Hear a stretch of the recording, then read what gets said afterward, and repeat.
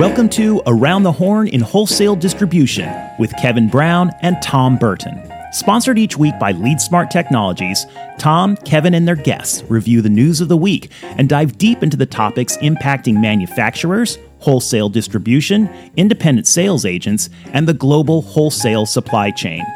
Whether it's M&A, SaaS and cloud computing, B2B e-commerce, or supply chain issues, we peel back the onion with our guests into the topics that impact your business the most. Good morning, Tom. Good morning. How are you? I'm glad we both got the memo to wear the light blue sweater. Good. All right. We're off to the right track. Yeah, that's it. Very good. Got a couple other colors coming your way before too long as well. So good stuff. How's your week been? Good to see you. Yeah, been good so far. Well, I'm excited for you. Your wife got into town before the storm last night after her extended business trip. So congratulations for a good weekend. Yep. And it's supposed to get pretty nasty today. So. Yeah. Well, you're up Santa Barbara way. I'm down here in South Orange County. See where maybe some of our guests are if they want to chime in where they're at and share what the weather is. I was talking 2 or 3 times this week to people in Minnesota and in New England, and either Minnesota was already getting hammered or others were bracing for the big storm that was coming. So a lot getting ready to pound the country this week. So we'll wish everybody the best. You've got you're 2 miles probably as the crow flies from the ocean at the office there, but looking at snow-capped peaks that are 10 miles away from you probably, right? Yeah, I can't see the mountains right now because it's raining, but I would assume that if and when it starts to clear up, there was definitely snow on there yesterday, and we'll see more snow today. So very good, really good pictures.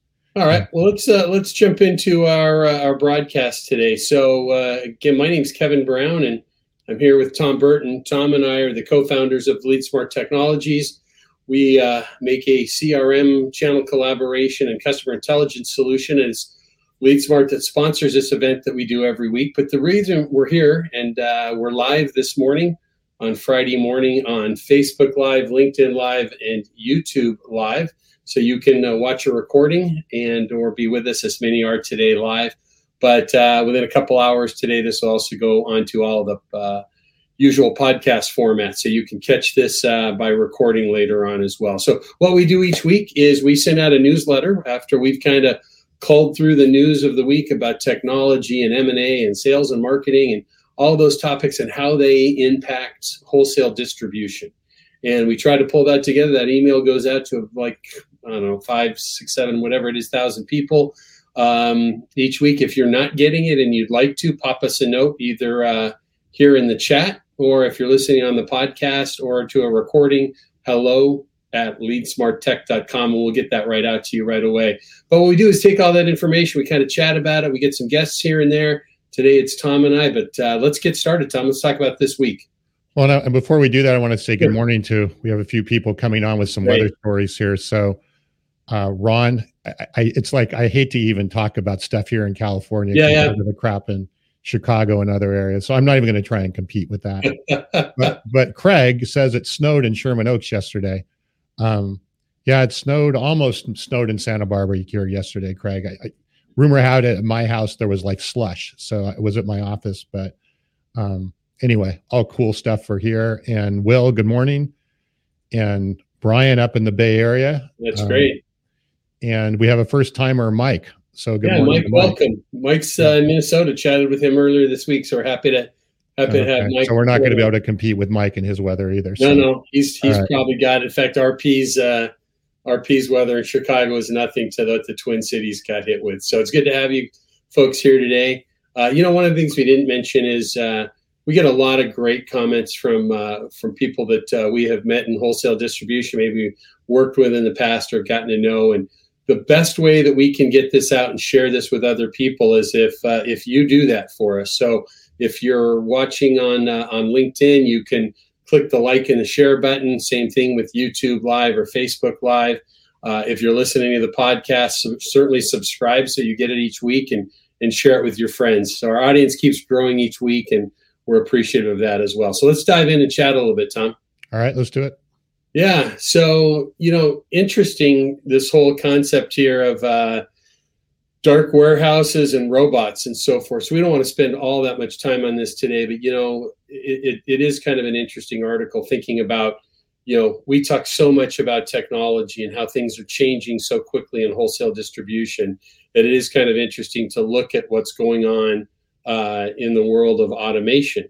One of the things that this article really talked about that I noticed was that manufacturers specifically are looking, and distribution companies are looking so much more at robotics because through the pandemic and afterwards, we've had so much difficulty with labor shortages. In fact, this article talks about the average warehouse worker salary is $43,800. So there's one, they're hard to find. Two, they're expensive.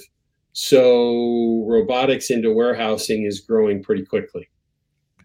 Yeah, and it's not an area I know a tremendous amount about, but I'm wondering, I find we talked last week about getting packages from Amazon. Yeah. And I don't know, and more recently, I've these big boxes show up at the house, like big, huge boxes from Amazon. I'm like, what the heck did we buy here? And I open it up and there's like this little itty bitty thing in there in this big, massive box. Yeah. And the only thing I can think of is that's all being done by their robots and all of that kind of stuff. And they can't necessarily, there's issues with, so I think there's probably, obviously inefficiencies and things like that have to continue to be worked out. Right. But it's not an area, like I said, I know a tremendous amount about, but I would assume it would continue to be more and more of an issue just or more adopted, but like you said, because it's so hard to find workers and things like that to do that. Yeah. So there's so much more of this happening. It's something that's been being looked at for many, many years, that companies are doing more and more of it. And I think what this article talks quite a bit about companies kind of easing in, because some of the technology is a little bit harder to adopt. One of the things they talk about is, pack and pick is very difficult to do in that setting. But it's much easier when you're doing full cases and so forth. And obviously specific size boxes, but technology is moving quickly. It's growing in that arena. We're going to see more and more of it on a consistent basis. So obviously something to watch out for, but as the economic issues impact things, right? And whether it's labor or it's pricing or whatever it is, we're going to see more and more of that. The reason I kind of triggered on this is wholesale distributors expanding into e-commerce that we talk quite a bit about each week are also needing to take a look at this because, as order frequency picks up and it's units versus cases being shipped, they've got to become more efficient at that because they're still going to be needing to take care of their brick and mortar customers as well. So, yeah. And I know in some of our distributors that are doing e-commerce, they've been trying to work with their customers to increase their average order value. So they're not just one-off ordering. But I don't know if that's going to change, right? The convenience of the one-off order and just in time and all of that, I don't think that's going away. So, you have to deal with that in some way, shape, or form. No, you're absolutely right. So we'll see what happens next with this, but it's something to watch. I think we'll kind of continue to look at some of these articles and see, and it just kind of leads to so much of what we're going to be talking about in general today, right? With supply chain, and we're going to talk a little bit about Web3 and the MetaVerse later on in our conversation today. And these things are all becoming kind of one, right? We used to look at technology way over on one side of the business, and we've got our warehousing, and our worlds are just merging, right? Everything is coming together, and that's one of the main reasons that we do this each week is we have a kind of a unique insight because we're spending all week, every week, talking to either our customers or folks that are members of trade associations and buying groups that we're partnered with, and we're learning and seeing what people are doing. So it gives us the opportunity to give some feedback on what's happening here. So good stuff. Okay. So let's jump ahead. Okay. Yep. So some good news on the supply chain front, right? We spent so much of last summer and fall and talking about all the challenges in the harbors and the railways and so forth. And, we had crazy pricing going on out there, but this article it's good information, talks about both retailers and manufacturers feeling better and expecting fewer disruptions and lower freight rates this year. The freight rate piece of this is what just astounded me, right? Because, we deliver our product over the internet as a SaaS software company, but, I've spent my whole career, with warehouses full of goods and my car loaded up with samples to be out seeing customers. And this is just astounding, right? It talks about what does this really mean is they called it the darker clouds from rising interest rates and pullback in consumer spending would have been a perfect storm if warehousing and logistics and supply chain issues would have continued. But they talked about what was going on in this article, and they were talking about shipping a container from Asia to the U.S. West Coast, that it went up from $2,000 before the pandemic to over $20,000. I mean, think about that, right? You've got this 10x multiplier in just your freight costs. And then when there's all the other supply chain issues going on, pricing was going up. Man, real challenge. Now the other challenge that people are dealing with too, but I'm not hearing as much about this as I was a few months back, but was so many distributors in particular beefed up on inventories on anything they can get, right? Especially through the pandemic. And now people have they use the term bloated inventories. I was in a distributor's warehouse 2 weeks ago, and we were kind of walking by a bunch of N95 masks and some other COVID-related items. And there was probably 20 master packs, so maybe let's say 80 or so cases inside there. And they said that right now they just don't have homes for those because those were a product that they brought in that weren't anybody's favorite product to use. And so it really put them in a pickle. But we'll see this stuff ease up a little bit. Yeah, we've talked about this, I think, on a few episodes, is that, that it continues to get better. I think a lot of the adaptions that have been done, moving, having more manufacturing potentially done onshore, taking advantage maybe more of Mexico and Central America rather than shipping something from China. I mean, if you're paying that kind of freight, all your cost savings of doing something in China pretty much evaporates or certainly gets seriously reduced. So it gives you the freedom to start looking at some other options as it relates to the cost and everything that are there. Yeah. I think that's a really good point, and that's going to tie into other conversations that we've had recently, and I'm sure we're going to continue to have as we talk about onshoring or reshoring, right? So interesting stuff. We can kind of jump ahead, but I thought that was a nice positive spin on, not even spin, positive data on really what's going on out there. So it's good news. And before we move on, I wanted to read what Will wrote here, because I think he answered my question, which is really interesting. He's saying that some of what happens when you simplify workstations and limit the boxes you keep at pack stations, referring to my Amazon big boxes. Right. When UPS and FedEx want a dimensional charging model versus only weight, many shippers adapted because of the costs. What can limit as big companies have deep discounts, the added expensive and significant. So interesting. So they're not necessarily looking at things by weight. They're looking at based on the dimensions of the box. Much of that is. It seems to me inefficient and maybe even wasteful, right? Because that big box takes up space somewhere, and it's shipping and all of that kind of stuff. But it's an interesting situation there. Yeah, well, you got the environmental factor that goes with that, right? We're going to chat a little bit. There's a component in one of the other articles we talk about today regarding, ESG issues that are going on in organizations. And when you start to really look at that, what are we doing to the environment? I think about that all the time, right? When I go put the Amazon boxes, there's a significant Amazon habit in this household. And my wife's not the only one guilty of it. But, when I throw those boxes away consistently, I'm thinking about, man, I would love it if we could put those back on the patio or the porch and have Amazon, when they deliver next, pick up our old boxes to be reused. I know that's not efficient. I know that doesn't work well, but there's just something out there that says it just drives me crazy that we, what we're doing with all of this. So anyways, onwards from that. All right. So business activity rebounding to 8th-month high in February. Yeah. Isn't that great? And I think there was a new report that came out this morning that inflation is a bit higher than expected. And you've certainly seen reports on the job market. It's really a very, very interesting situation. We've talked about this for the previous weeks, but economically, I've never seen anything like this in my lifetime, in business career. But it's amazing about how much it's like it seems like this is what it seems like, right? We started to see inflation drop a bit. We saw the stock market start to pick up again.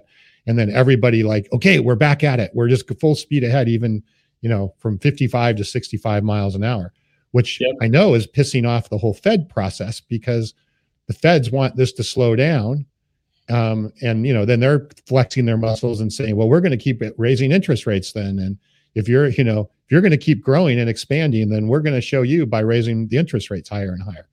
It's just a very, very interesting situation. But yeah, I've seen, business activity rebound, and, the unemployment and all of these types of things is quite remarkable.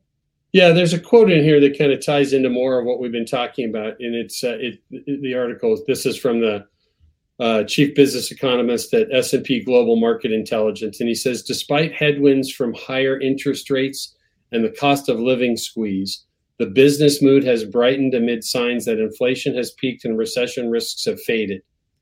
He said, at the same time, supply constraints have alleviated to the extent that delivery times for inputs into factories are improving at a rate not seen since 2009. So I think, I don't know, I'm, last thing anybody would call me as an economist, but what I see out of this is, the economy is, the Fed is saying one thing, right? Wall Street is saying something, bouncing up and down in trying to anticipate that.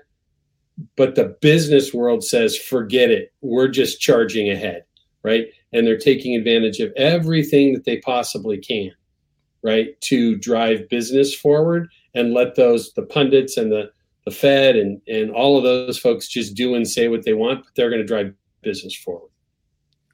Yeah, the question will become is, again, the war against the business growth and the Fed thing is there, where does that collide? And I'm sure that they believe that it would have collided a long time ago or prior to now. And we haven't seen the recession. We haven't seen the downturns. We haven't seen, despite interest rates being, creeping up on 5%. And sure. That, there is an impact on that, right? It's not like you can just totally ignore that. I think you're right. But this is really an interesting point, right? I'd love some people's take on this. I kind of look at this just like business in general, right?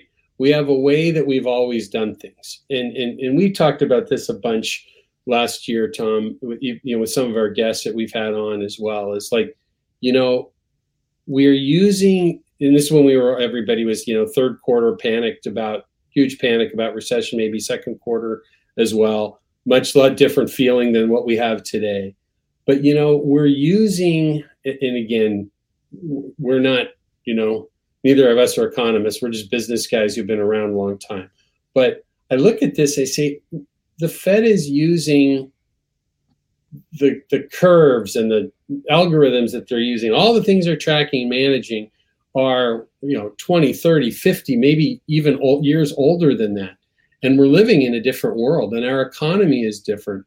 And at the end of the day, again, I'm no expert here, but what I view this as is business is saying, you guys stay mired in all that gobbledygook that was, talking head stuff, and we're going to wait and see what happens. But at the end of the day, people are buying stuff specifically on the B2B side. Factories are busy, orders are getting shipped, supply chain is improved. We have all of these things we've talked about earlier, and people are kind of saying, I don't give a rip about what you guys are doing because I'm going to overcome interest rates. You look at manufacturing companies, right, that say, I survived and overcame COVID. This whole little thing, I'm going to plow through this. That's one guy's take. Yeah. And I agree partially with what you're saying. I think there may be some ignorance too. I don't know that it's like, damn the torpedoes, we're moving forward on all fronts. I do certainly believe there are businesses doing that. Yeah. But I also see this even, when we talk to businesses about technology, sometimes there's a bit of this, head in the sand. And I think there may be a bit of that here as well.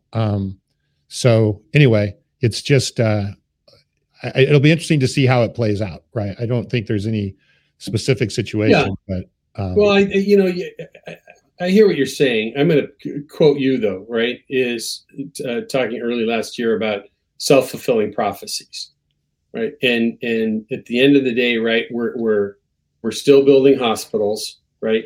We're still repairing potholes. We're still running the factories that make the tools and the equipment to fill the potholes. And the people that go do that, you know, as Dirk Beveridge says, right, the noble profession of distribution, you know, those people are driving forward and just going to continue to make things happen. Now, the economics that go on behind that might play a factor, right? That the CEO of the manufacturing company or the family-owned distribution company, maybe their dividends aren't going to be what they were expecting to do. But, you know, wholesale distribution and the manufacturers behind those distributors are what drive a huge part of this economy, and they got to figure out how to make it work. Yep. So, you know, it's back to your old thing about don't watch the news, right? No, don't watch the news. But I do think you have to be aware, right? Mm-hmm. The fact is that as interest rates continue to rise, there is an impact.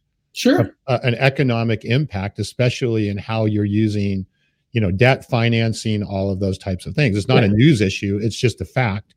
And you have to be aware of it. And there is going to be impacts, or potentially there can be impacts. Yeah. And I don't think the consumer has really accepted that. You know, you see high levels of debt on the consumer side. Sure. And there's, you know, but I think there's also a bit of that on the business side, that it's been a little bit of just, you know, well, it's not my problem right now.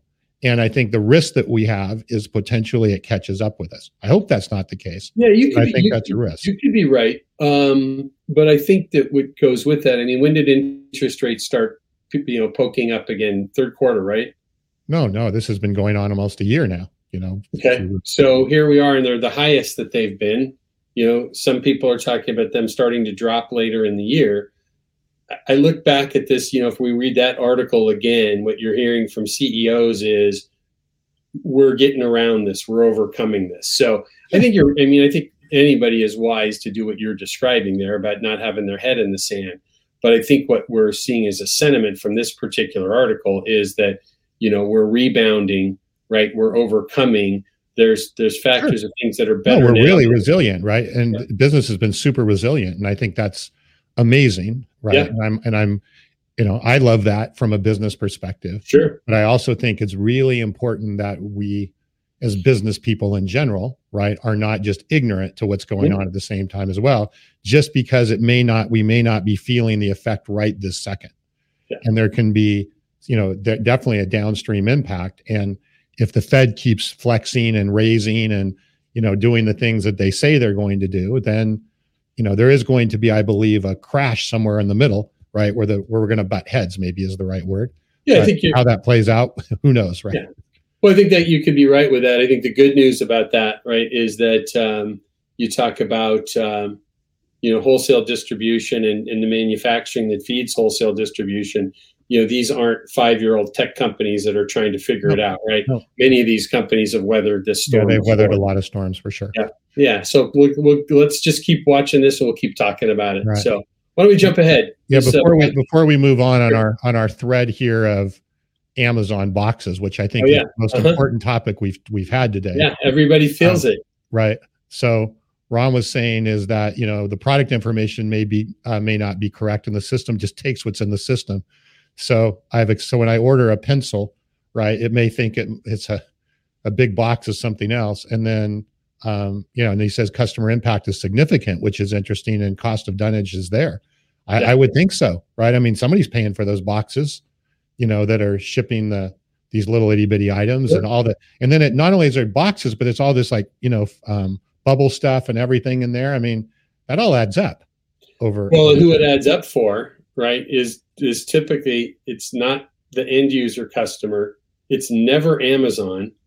And you and I have both had experiences of selling through Amazon, and it becomes the person supplying Amazon that ends up, you know, having higher fees and so forth that goes with it typically. And, you know, RP is definitely somebody to comment on this, because he retired last year from one of the largest B2B wholesale distributors out there. And so he's seen all aspects of that company in a long career. working for that big company in Lake Forest, Illinois. So I'm hoping Amazon's listening to our show today, and they're going, man, we got to do something about this.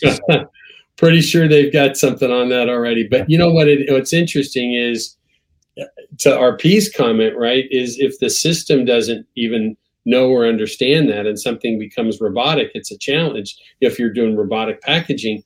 And that goes back to what we talk about, and we'll talk about more later today, is the whole idea of siloed data in organizations and the caliber of the data that you keep. So if you've got a bad content management system for your e-commerce system, bad data that's into your, and Will Quinn could probably talk about this from the good folks at Infor that, are a solid, their ERP provider. If you've got bad data in your system, to RP's point, right, you may end up getting the wrong box just because the system thought something was bigger and a machine grabbed it off the shelf and the machine didn't know that it was still small. Yep. So interesting stuff. All right. So we'll talk about these 5 predictions real quick. Yeah. What are the 5 predictions? Well, I think the first one, we mentioned this a little bit earlier today about getting smart about ESG, and we hear ESG all the time, but we don't really recognize sometimes what that is. But it talks about environmental, social, and governance initiatives within companies. So I think we've got a changing world around us. We won't get into politics or woke people or the greenness and melting ice caps and so forth, but companies are being, pushed, whether it's by board of directors of privately owned companies or shareholders and board of directors of publicly traded companies, to really get clear and defined on the initiatives you have. What are you doing to protect the environment? Back to what we were just talking about waste with packaging and so forth. What are you doing about social issues and so forth? So I think we're going to see more and more of that. And it's not just boards of directors and shareholders. It's channel partners as well, right, that are expecting that. So, in the past, a good example back to, our friend RP here is that, the company that he retired from has expectations of their vendors about how they treat their workers and, how they're packaging things and so forth. And we're going to see more and more of that. So that was number 1. Number 2, digital twins playing a major part. Tom, we should spend some time down the road. We're going to talk a little bit more before we finish today about Web3 and the MetaVerse, and Web3 being something near and dear to your heart. There's a great article, I think it was from Deloitte, that we posted today on that. But talking about digital twins, I'd love to talk more about that down the road. But that mindset of, replicating what a wind farm is doing in technology and planning for downtime or whatever it might be, all the different ways that you can, they use this term digital twin, but what they're talking about in this is that preparing not only to be using those types of things in manufacturing, but it's what are you going to do with all the data that you get from that? And one of our favorite topics, right? Yeah. And the digital twin concept, especially like you were saying, wind things or stuff like that, Mm-hmm. You'll be able to predict maintenance needs. Sure. If you look at even, some of the stuff in the power, right, that the electrical companies and all the stuff they've had problems with here in California, Mm-hmm. with their power lines and their systems and the fires that have been created and the lawsuits and all of that kind of stuff. Right. A lot of it was caused because stuff was, in need of repair. They didn't know it, or they didn't, one way or the, Sure. So no matter what that is, having that knowledge, proactive knowledge on some of these things, I think could be really, really interesting. But yes, the data then has to be, how do you use that data? And then how do you, turn that into business results? Yep. That's very good. I think, and we're going to continue to talk more and more about that. So the third one was weathering the macroeconomic turbulence ahead. It kind of talks about some of the stuff that we have been chatting about today. 4 was enhanced connectivity, means improved productivity. What are you doing with your tech stack? What are you doing with robotics? What are you doing with the software that your staff and team uses to manage your business? And what are you doing with data? And then, as we've spent so much time talking about in the last few weeks, about the continued increase in importance of AI across the business. So they made a comment in there about AI that says by 2025, which is just around the corner, 40% of manufacturers will use AI to bolster business decisions. So I think we're my gut says that's going to happen faster. Yeah. So in this article, are they suggesting that the 5 things that you went through are kind of predictions of what are going to be key issues for the rest of the year in 2023? So these are moving forward, right? Be thinking about these things are going to start to have more and more impact on you today and every day. Right. And you better be thinking about these things moving forward. And it really kind of reinforces a lot of the topics that we've covered and we chat about with the group that we get each week together here. Okay, good. So before we move on in our ongoing conversation, Will is saying true. He sounds like he's backing up what Ron was saying is that the data matter, right? The dimensional data matters, and can only choose the box if it has the right data. Guess what? On the information. So I don't know. It seems like the stuff I buy, they must have completely bad data on all of it, because the packaging it's not just once. It just seems more regularly too. The packaging is way out of proportion to what's actually in there. So a lot of factors with that. So maybe we'll get some Amazon folks on one of these days. See if we can get some feedback from that. I know a couple people that have recently left there that were fairly senior. Maybe we can get one of them on and at least chat with us a little bit sometime. Very, very, very important topic here in industrial. Well, you know what? But it is. If you think back to, right, what do we see every day, right? We've got climate change issues. We've got this ESG thing about, corporate governance looking over on what are your environmental policies and statuses within your company. Obviously there's something more behind this topic. It's everybody feels it, right? Packaging is a big issue, right? Mm-hmm. Yeah, now we've got just one way that you can see it, right? You can see it as the consumer, or you can see it as what's done there. So, but a huge trickle down effect, right? Sure. It's not just the box. It's then do we need more trucks on the road because the boxes are bigger, or more trips of those trucks, and all of the things that go with that. So, takes up space. Yeah. So good. Well, let's kind of jump into the news a little bit. Some good news here. Rexel, huge electrical distributor, finished up a great year. I don't want to move too fast through these topics. I want to talk about this 80 initiative real quick. But Global Industrial, another solid year with challenging times. But what's kind of interesting is in this article, if you get a chance, read in the newsletter this piece about the center that for independent distributor leadership that AD has launched. It's kind of neat. One of the people that's driving this forward is Marty McLaughlin, the Chief Marketing Officer at AD. Marty's scheduled to be with us here on Around the Horn. I think Marty's with us second week. No, April, I think, is when he's coming. So we'll double check. I don't believe it's next week, though. Okay. I believe it's into April. But he had a pretty crazy March with some of this going on when I talked to him a few weeks ago. But neat stuff. It's well worth the read about what they're looking at. They're talking about in this same stuff we talk about all the time, right? Changing buyers, new types of salespeople that are coming in, and that type of thing that comes together is quite unique. And there is a lot of training that needs to be done in the leadership, right, of new organizations, right, or of existing organizations and AD membership. They've got new leadership coming up and in, and they've got to get them trained right. So AD is going to take the lead in that.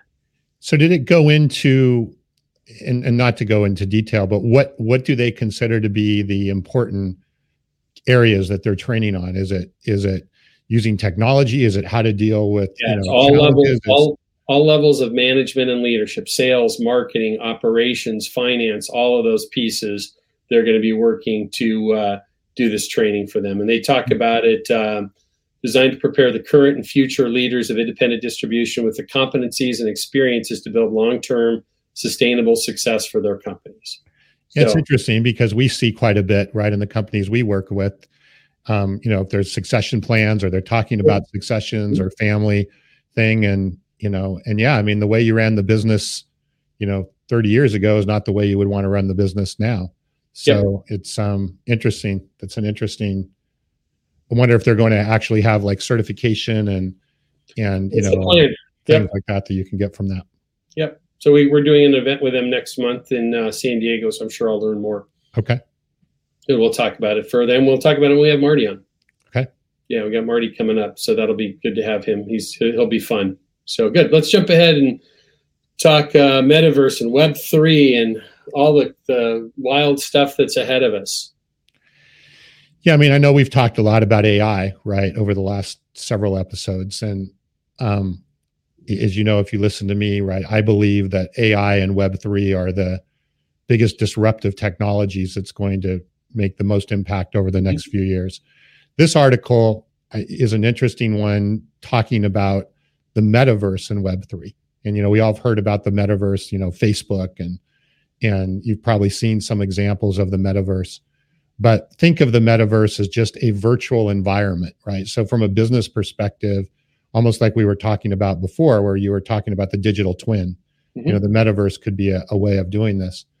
But where I think the interesting, metaverse, you hear a lot of it with games and things like that currently in the normal world. But think about this, and I think about this with some of the companies we've worked for that, had safety products and did fit testing and did other things that had to, take place for those products to be actually utilized.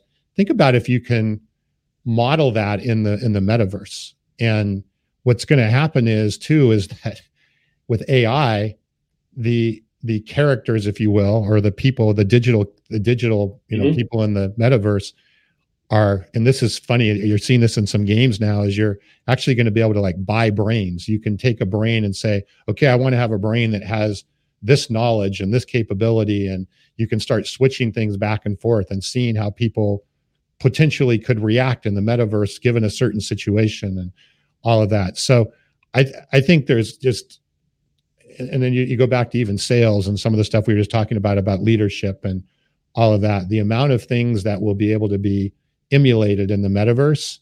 And then even you talk about the ultimate what if. Well, what if they had this skill?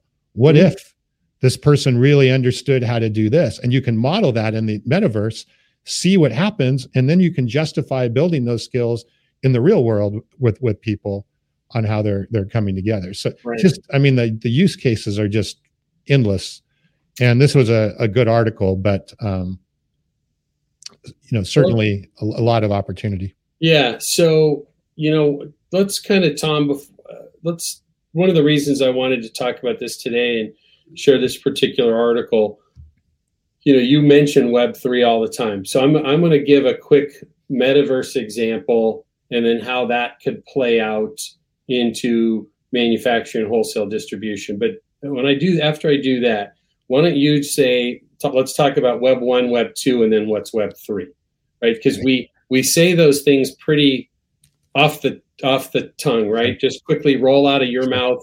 You're a technology guy, computer scientist by training. We've got people that join us each week, both on the podcast that subscribe there and on our live events. Sure. I want to unpack those a little bit. So I want to and feel free. I'm taking some of this from the article and some of the other things I've read and some of our conversations. But, as you think about the metaverse, it does. I love how you tied that back a few minutes ago to what we talked about, the digital twin, right? So I'm going to think about this, and I'm going to ask people to bear with me for a moment because I'm going from my personal life. I'm going to use me as an example.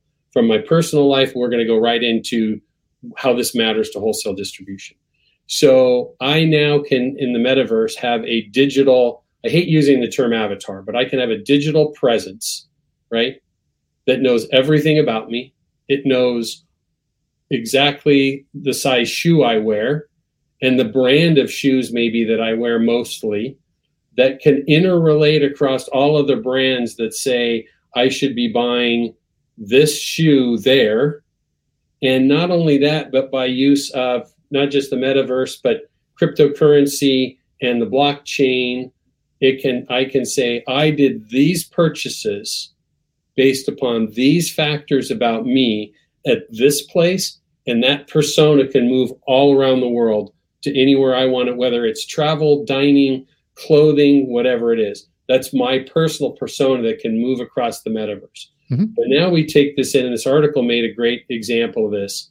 And it says, if a consumer buys an exclusive digital item from their avatar, their own persona, like a piece of virtual clothing, they can go to a second service that will recognize their ownership and render it moving forward in other places.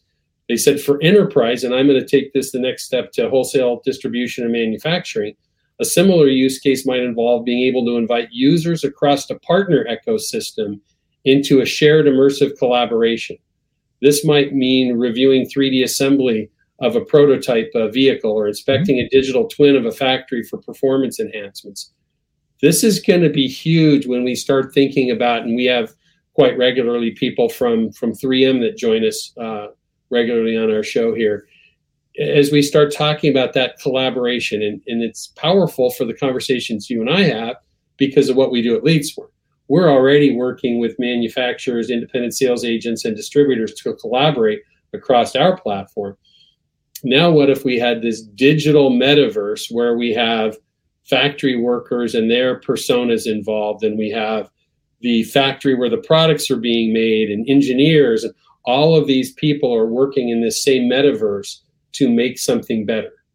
So I wanted to kind of bring that use case up for the metaverse. Because great use case, and very appropriate, right? That is a very, we all will have a month. Was that my compliment for the month? Yeah, I guess we're almost done with the month. So we give each other one a month. So I'll take it. No, I think that's good. But we have to move out of that. This is Mark Zuckerberg and Facebook, and that's what my kids and my wife use, right? Yeah. Or whatever. Or we have to be moving to that place that's saying, I'm an executive, I'm in leadership, and I'm thinking forward enough to these things are going to impact my ultimate user of my product and my channel partners. Yeah. And I mean, there's just so much to talk about here. But going back to, you wanted to talk a little bit about Web 1, 2, and 3. So the simple definition, Web 1, right? When it came out, you used the internet to get information. You logged on to your browser, you searched for something, and you got information. That's what it was for. So it was like an online brochure, right? That's basically how Web 1 started. Web 2 started to evolve when you had social media, and now you were able to communicate with other people, right? So you had communication occurring and social activity occurring, whereas before you just had, I'm getting information. It was kind of a one-way thing. In the Web 2 world, which is still very prominent, right, is those Web 2 capabilities were centralized and owned by a handful of companies, Facebook, Google, Amazon, whatever you want to call it, right? There's a handful of the big companies that have created and enabled that social communication. And the fact of it is they control it, right? If they don't want you on their platform, they can kick you off.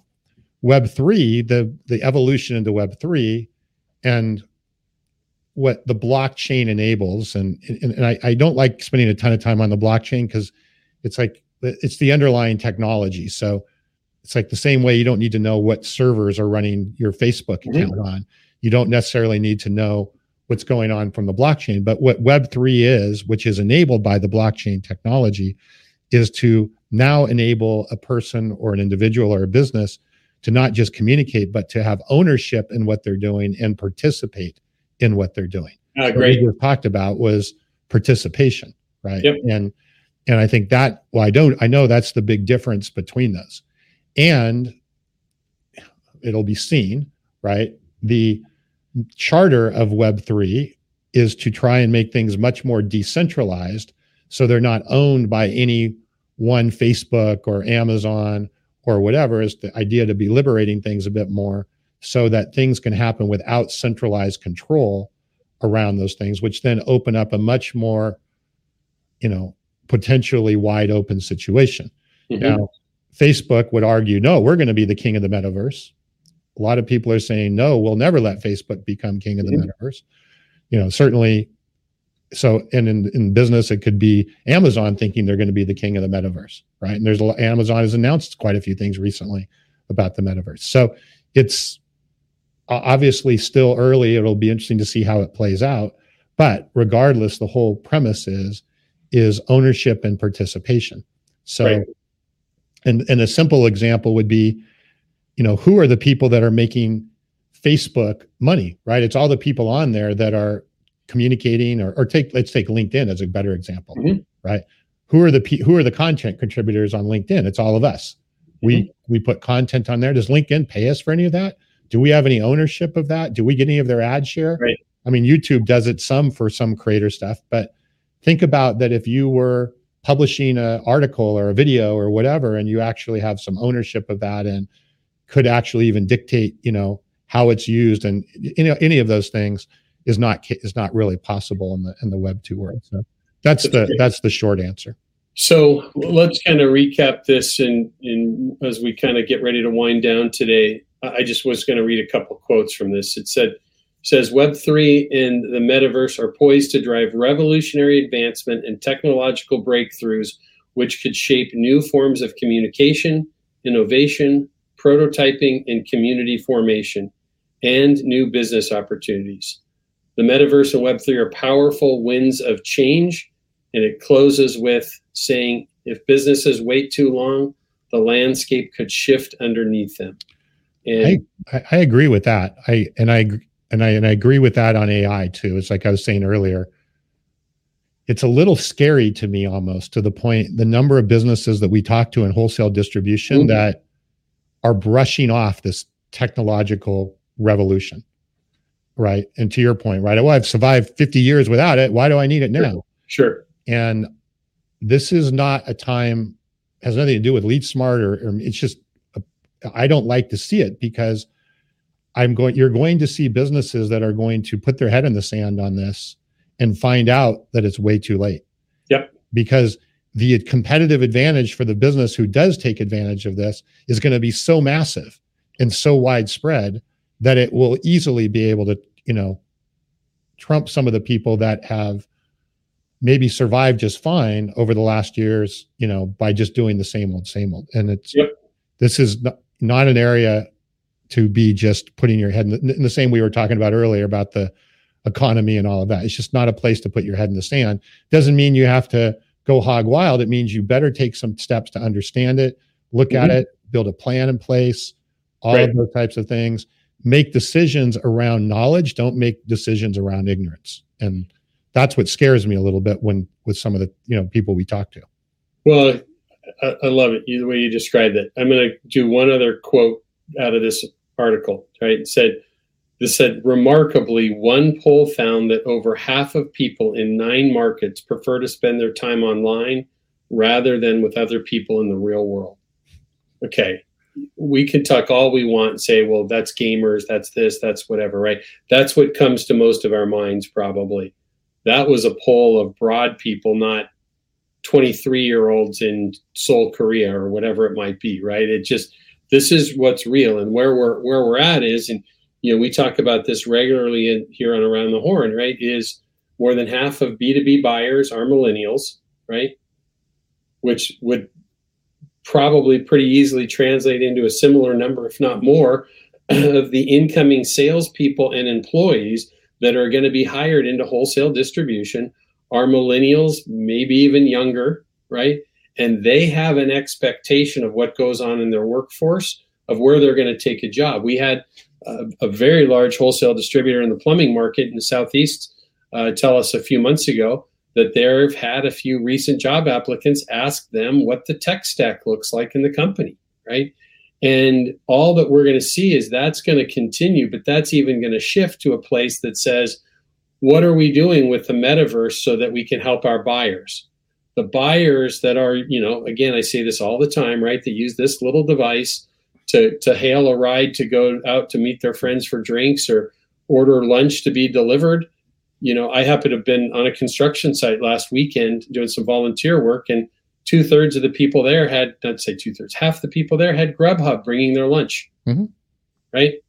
It's astounding, but that's the change that we're going through. And I think what we're trying to promote in a mature industry of wholesale distribution, where people have done things the same way for a long time, that now is the time to at least be planning for these things, because these winds of change are here.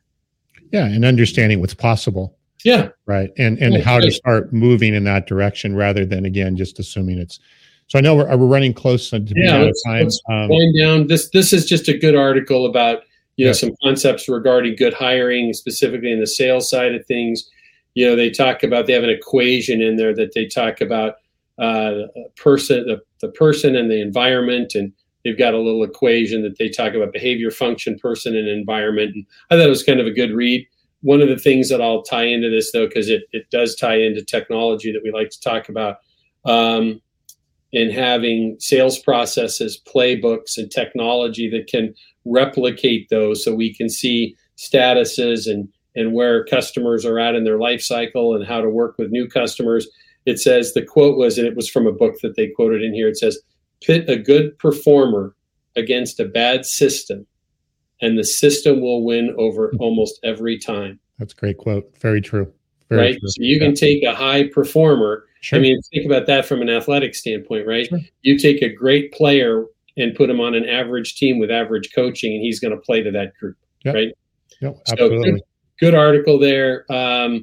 Upcoming events, we're looking forward to the AD event for their bearings and transmission division in San Diego. Love that it's in San Diego, 70 miles down the road. So next month, and then the big ISA event next in April, we're really looking forward to as well. Hey, Will Quinn, if you're still with us, if you're going to the ISA event or the AD event, let's get together and grab some coffee, right? Let's wrap up here with a couple things here. Yep. A couple last words on our Amazon conversation. Oh no, okay. So Amazon, Will, to kind of put the icing on that, saying, the cost to try and size millions of different SKUs and keep up with the dimensions is more expensive than the shipping cost differential. He's probably absolutely right. The impact we were talking about earlier about the environment and all of that, right. There's a lot of cost for that. I also want to share Craig, because Craig, we know, shares our passion of technology. So he says we're miles away from considering MetaVerse in our tech stack, and we just need to get some more basics in that have been standard in other industries for years. Yeah, couldn't agree more, Craig. And that starts with looking at your data, right? And really looking at how you're using your data within the organization, because data ultimately will drive what you're doing with the MetaVerse. It's going to drive what you're doing with AI, and having systems that enable you to actually track that data. Craig, you and I have worked together on things like this in the past, right? Is how do you put things together where you can track where your marketing dollars are going and what's happening and how things are, how your marketing actions are turning into simple things, but data that in and of itself can be really, really valuable down the road. So yeah, exactly right. Craig's a longtime user of our technology and supporter of that, which we appreciate. Is at a new job now, and he's lacking that technology that he's used to right now. So hopefully he can have some impact on that. He's doing a great job, and Craig's a super guy, so we're glad he's with us today. Kind of winding down here. This Will Quinn is great. We'll miss you in Orlando next week, but I'd love to talk with you about that NAED, the National Association of Electrical Distributors event in Phoenix. So let's plan on, if you're there, let's get together and break some bread or coffee or beer or something. So we'll wish, Tom, anything else before we jump? No, stay dry. If you're in California, stay safe. Hunker down. Last little thing here, Mike Franz just jumped in there. Mike's doing some really cool stuff with data for distributors. We'll maybe get him engaged more in the next few weeks to share more about how he's using that and helping manufacturers. Data is the new currency, right? It is the currency. We talked about this last week. So good. We'll stay dry. Feel for us, those of you in those snowy climates that know how to manage in bad weather and know how to drive in bad weather. We don't. So I'm going to be as hunkered down as I can over the next couple of days of this storm. All right. Thanks, everybody. Have a good weekend. All the best, everyone.